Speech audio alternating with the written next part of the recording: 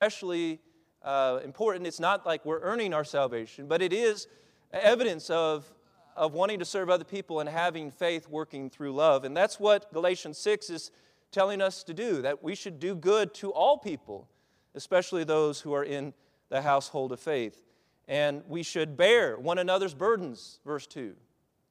There are some burdens in life that are too heavy for you to bear on your own, and you need brothers and sisters in Christ to help you bear those burdens.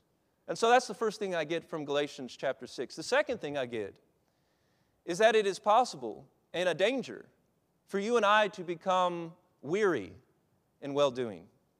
We can become so burdened with trying to take care of other people and help other people or serve in the church that we can get almost burned out. We can start to lose heart. And that's what he warns about in verse 9. Don't grow weary, don't grow faint-hearted in doing good. We'll reap if we don't faint, if we don't lose heart. A few years ago, I was going to visit somebody in the hospital, and it had been some years since they had been to services at Flatwoods, and I was, it's kind of hard to try to figure out where somebody is, emotionally, and whether they'd be willing to when they're in the hospital, they'd be more receptive to coming back, to being restored to the church. And so I started talking to this individual in this hospital room, and he was evidently nowhere near willing to come back. And he talked to me about how he'd been under every single pew in the church building, and he fixed all these things, and he'd done all this work, he's done all of this stuff for the church there at Flatwoods. But by this time, he was bitter, and he didn't want anything to do with the church anymore. And if Paul warns for us to not grow weary in well-doing, then it can happen to us as well. We can become people that serve the Lord at one time, but our attitude can grow sour. The older you get, the more tired you get, you can become critical. It's a danger that we need to make sure we don't fall into. There's an account in the Old Testament that kind of reminds me of this. If you'll go back in your Bible to the book of Judges, chapters 7 and 8, I'm reminded of Gideon. Gideon was somebody that at the very outset of his time, he's hiding from the Midianites and he's threshing wheat in this little wine press, and he doesn't know that the Lord is really with them because the Midianites have oppressed them for so long. And as you're reading through the book of Judges, the first few judges are very upstanding characters that lead about a national repentance in some sense. They're more tribal chieftains than anything else, but they do militarily overthrow the oppressive neighbors that are around Israel. But as you go through the book of Judges, it seems like these individuals become more flawed and more like the nations around them. Well, here, we're not too far in the book of Judges, but we're starting to see a little bit of a difference, I think. And so we all remember the story about Gideon and his 300 men, and there were thousands of men that were gathered out to the battle, and God had shown Gideon that he was going to be with him, and God said, they're too many, because they're going to vaunt themselves against me. They're going to say that their power, their hand had gotten it, and so they're going to glory in their own strength rather than in me.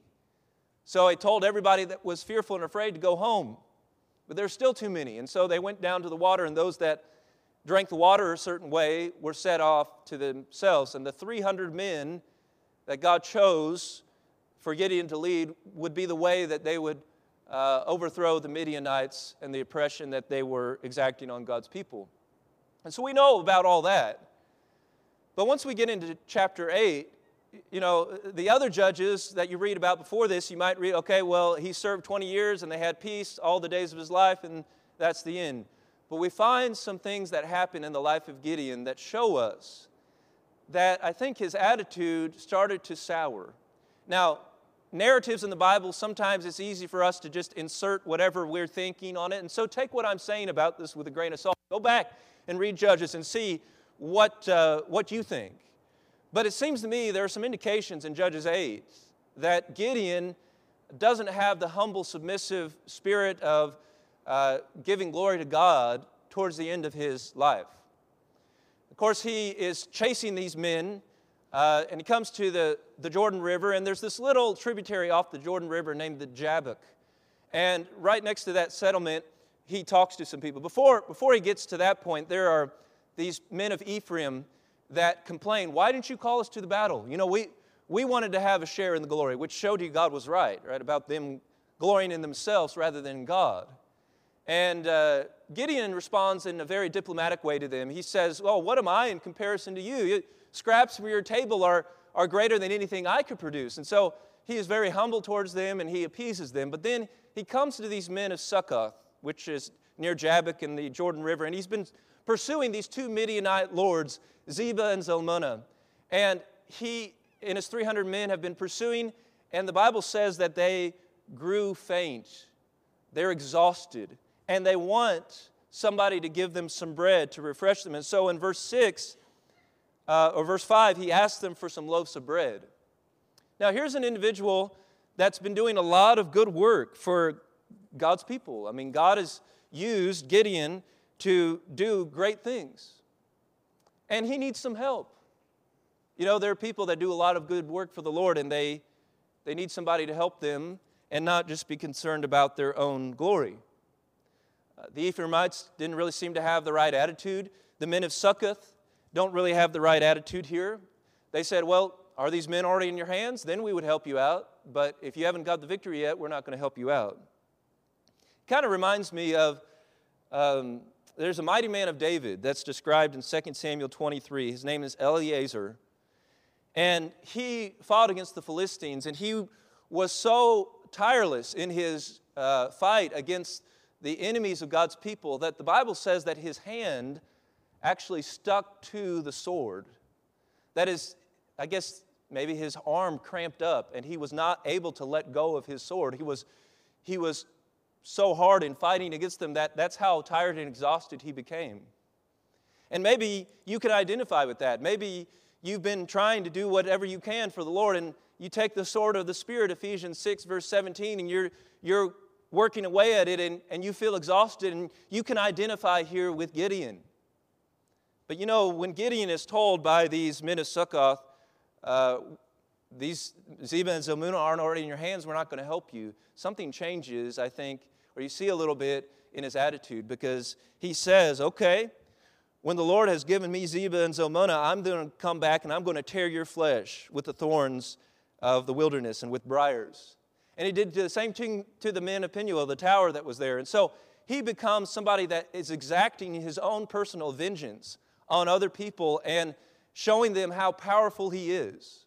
Instead of being the humble person that he started out as, that needed the Lord's help, now he's become big in his own eyes. It's almost like what happens later on with Saul. You know, when Saul was the first chosen to be king and they were going to anoint him, he hid himself among the equipment and the luggage.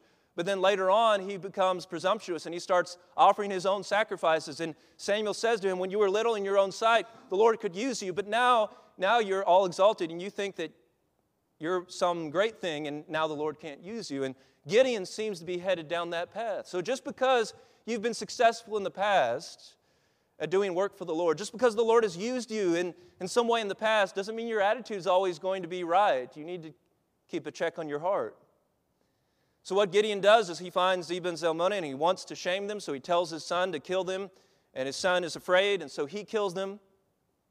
And the reason he does that is because his brothers were killed by these individuals, and so he's exacting personal vengeance. Now, he's still saying all the right things because he knows what attitude he should have, but his heart has grown bitter. When the people ask him, you become a king over us, he says, oh no, I can't be your king, the Lord is your king. And that's the right answer. But you know, right after that, he makes this ephod, which is something that only the high priest had, and the Bible says it became a snare to Israel. And yes, while Israel did not show him the love back that he had shown to them, as the end of chapter 8 tells us, he seems to act more like a king. He has all these wives and concubines. He has 70 sons by them. And one of the sons of one of the concubines, Abimelech, kills the other ones, and he, in essence, acts like a king in the next few chapters. And by the way, do you know what Abimelech means? Abba and Melech, my father is king. So they start exalting themselves and showing how great they are, rather than giving glory to God. And I think that is something that is a temptation. I think that's why you had this happening in Galatia. You know, in Acts chapter 15, you read about Pharisees, certain Pharisees that believed. Now, we know about Pharisees. They were mountains of self-righteousness. But they recognized that Jesus rose from the dead. But in Acts 15, we read that these Pharisees said, well, the Gentiles, they're going to have to be circumcised and keep the law of Moses. I mean, they're going to have to do all the things that we've done because they're nowhere close to being as high and holy than we are. Do you remember the parable that Jesus told in Matthew chapter 20 about the workers in the vineyard? This landowner goes out, and very first thing in the morning, he hires these laborers to work in his vineyard, and he agrees with them for 1 denarius a day. That was the day's wage for a working man. And then a little bit after that, about the third hour of the day, he goes out and finds some other men. The third hour of the day would be maybe 9 o'clock in the morning. And then he keeps going out at different times of the day. The 6th hour of the day, that would be noon, and the 9th hour. And then finally, the 11th hour of the day, that would be like 5 p.m., quitting time. And he hires some of those men. And so when the day is over and he starts paying these individuals, he gives those 11th hour men a denarius. Now, these men had hardly worked any time at all. And so the men that were hired at the very beginning of the day, they said, well, these 11th hour men are getting 1 denarius, so we're going to get some more. But as he pays each one of them a denarius, he gets to the men that were hired at the very beginning of the day, and he gives them a denarius, which is what they had agreed to. And they start to complain. They say, you've given us the same that you gave these people, and we have borne the burden and the heat of the day. And by the way, the Greek word there for bear is the same word you find in Galatians chapter 6. It's the word for bearing this burden. They've borne the burden of all the day, and yet they get the same thing at the end of the day as these 11th hour men. Yeah, that's what they had agreed to. And the owner of the vineyard said, is it not mine to do with what I want to with the things that I own? I mean, if I'm good, why are you evil-hearted about that? If I'm gracious towards other people. If we're not careful in the church, we can start saying, well, I've done all this work for the Lord, and this other person hasn't done that much, and we can get the idea of superiority. And when we start doing that, we start heading down the road that Gideon went down. We start becoming weary in well-doing because we don't think that we're getting the respect or the recognition that we need to get. And something we have to remember is this. Luke 17, verse 10, Jesus said, even if you did all that God commanded, you'd still be an unprofitable servant because you did what was your duty to do. We're all saved by the grace of God. And none of us can claim superiority over somebody else just because we've done this and this and this. Yes, we should do good work for other people, but let's remember that we shouldn't think ourselves to be something when we are nothing. Galatians 6, verse 3. We should serve as Jesus gave us the example. So we have the good works, we have the potential to become weary or faint-hearted or give up doing good works. Let's just think for a few moments before we stop about the admonition to keep on keeping on, to keep on serving other people even when sometimes we get tired. Can you identify with that? Are you tired? Maybe parents, maybe you're tired of trying to keep your children on the straight and narrow. Elders, maybe you're tired of trying to lead people and people keep going back into sin, and maybe you get tired after a while. Take courage. You know, it's not going to be that long before you and I are going to be able to rest from our labors, Revelation chapter 14. And that doesn't mean that we don't serve the Lord. I mean, the end of Revelation says that the servants serve Him, but the burdens of this life and the sins that are part of this life and the persecutions that we receive as Christians will be no more when we're in heaven. And so the big thing that we need to recognize is our strength doesn't come in ourselves. It's not something we can point to as, look at what I've done, but it's in the Lord. Ephesians 6, verse 10 says, be strong in the Lord and in the power of His might. Isaiah chapter 40, verses 30 and 31, even the youths shall faint and grow weary. The young men shall fall exhausted. But those that wait on the Lord shall renew their strength. They will mount up with wings like eagles. They shall run and not be weary. They shall walk and not faint. You see, you have to recognize that the Lord is the one that ultimately gives you your strength. And you rely on Him, and you give Him the glory. In 1 Corinthians chapter 15, verse 58, that great resurrection chapter ends with this encouragement, that we should always be abounding in the work of the Lord, knowing that our labor is not in vain in the Lord. You know, when you're doing good things for the Lord, it's not in vain. Now, there's a lot of things that you could do in this life that would be in vain. Somebody could invest their whole life and be working, doing whatever they can to manipulate things in the stock market. And you know what? They could lose that all. A farmer can plant, and he can be working all summer for something, and then he could have all of that crop fail. But when you work for the Lord, that will never be in vain. When you sow to the Spirit, you'll of the Spirit reap life everlasting. If you sow to the flesh, you'll of the flesh reap corruption. You see, the rivalries and the bitterness and the jealousy that somebody trying to put themselves up as better than somebody else, that's part of the works of the flesh that he describes there in Galatians 5. But the fruit of the Spirit is love and joy and peace and patience, kindness, goodness, faithfulness, gentleness, and self-control. And so you and I should sow to the Spirit and not sow to the flesh. I think back to Amos when we were talking about him.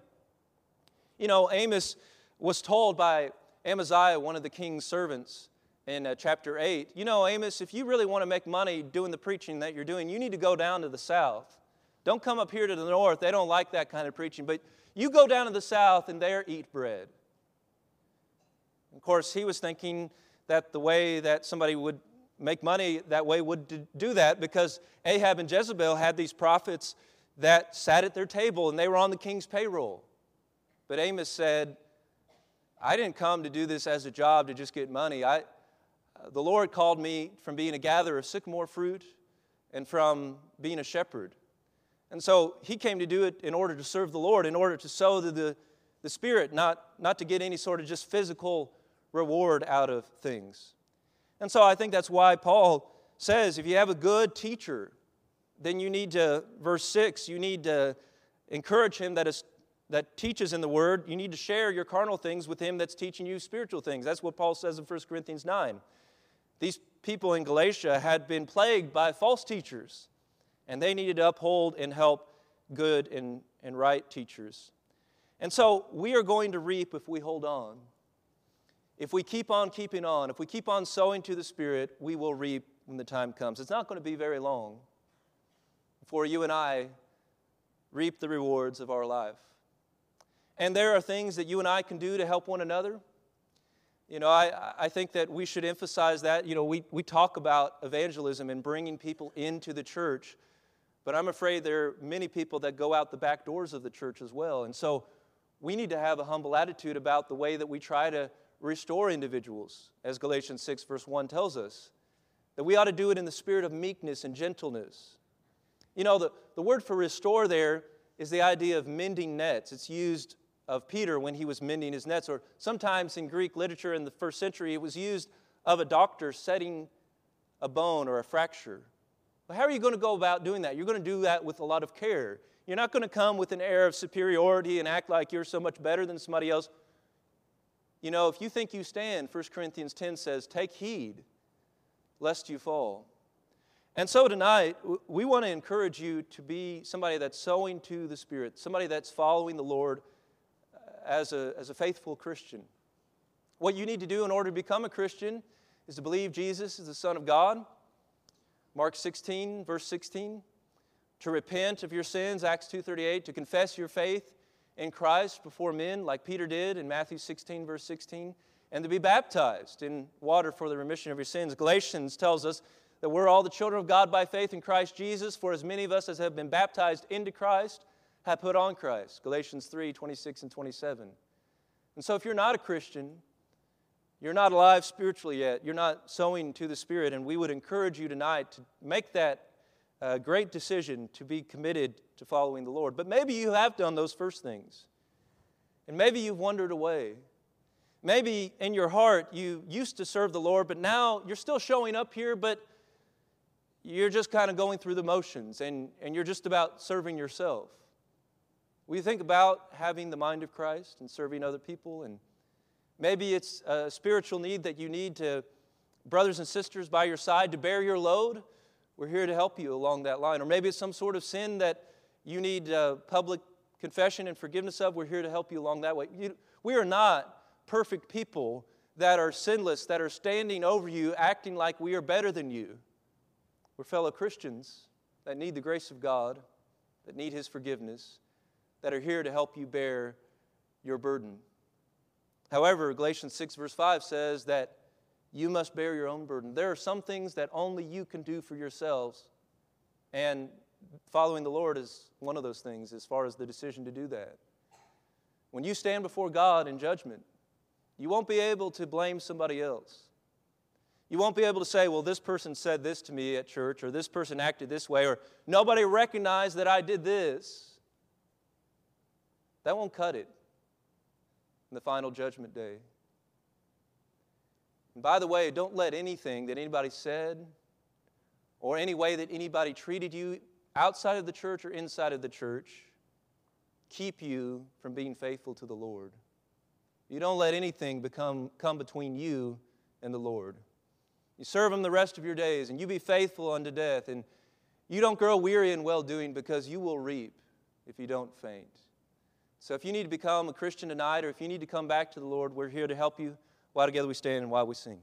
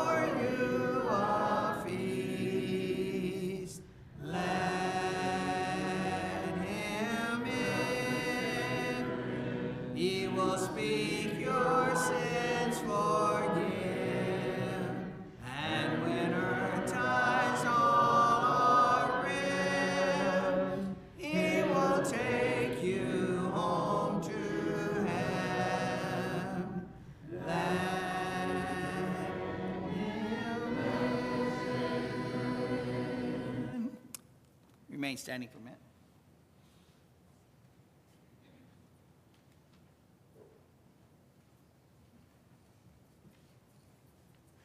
Good evening, church family. A couple of announcements before we are dismissed. Mark, thanks. Great lesson, brother. Appreciate you. As a reminder that tonight at my house there will be a high school and middle school devotional. Also, tomorrow is the last day for all the ladies to sign up for the Pigeon Forge Ladies Retreat. Also, Young at Heart is coming this Tuesday. If you're planning on going to that, please sign up on the bulletin board. August 18th is back to school prayer around the flagpole, and that will be at 7:30 in the morning.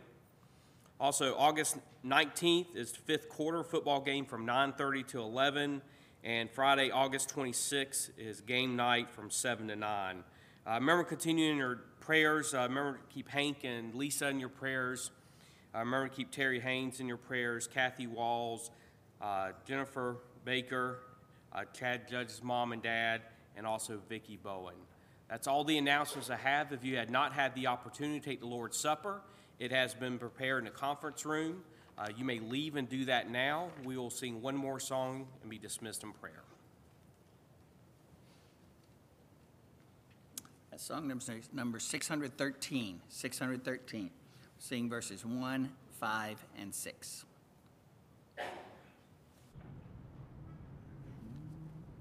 Take my life and let it be consecrated, Lord, to Thee. Take my moments and my days, let them flow in ceaseless praise.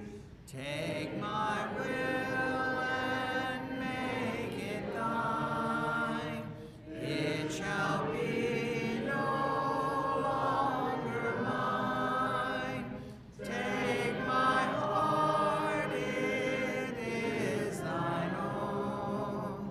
It shall be Thy royal throne. Take my love, my Lord, I pour at Thy feet, its treasure store. Take myself, and I will be ever only all for Thee.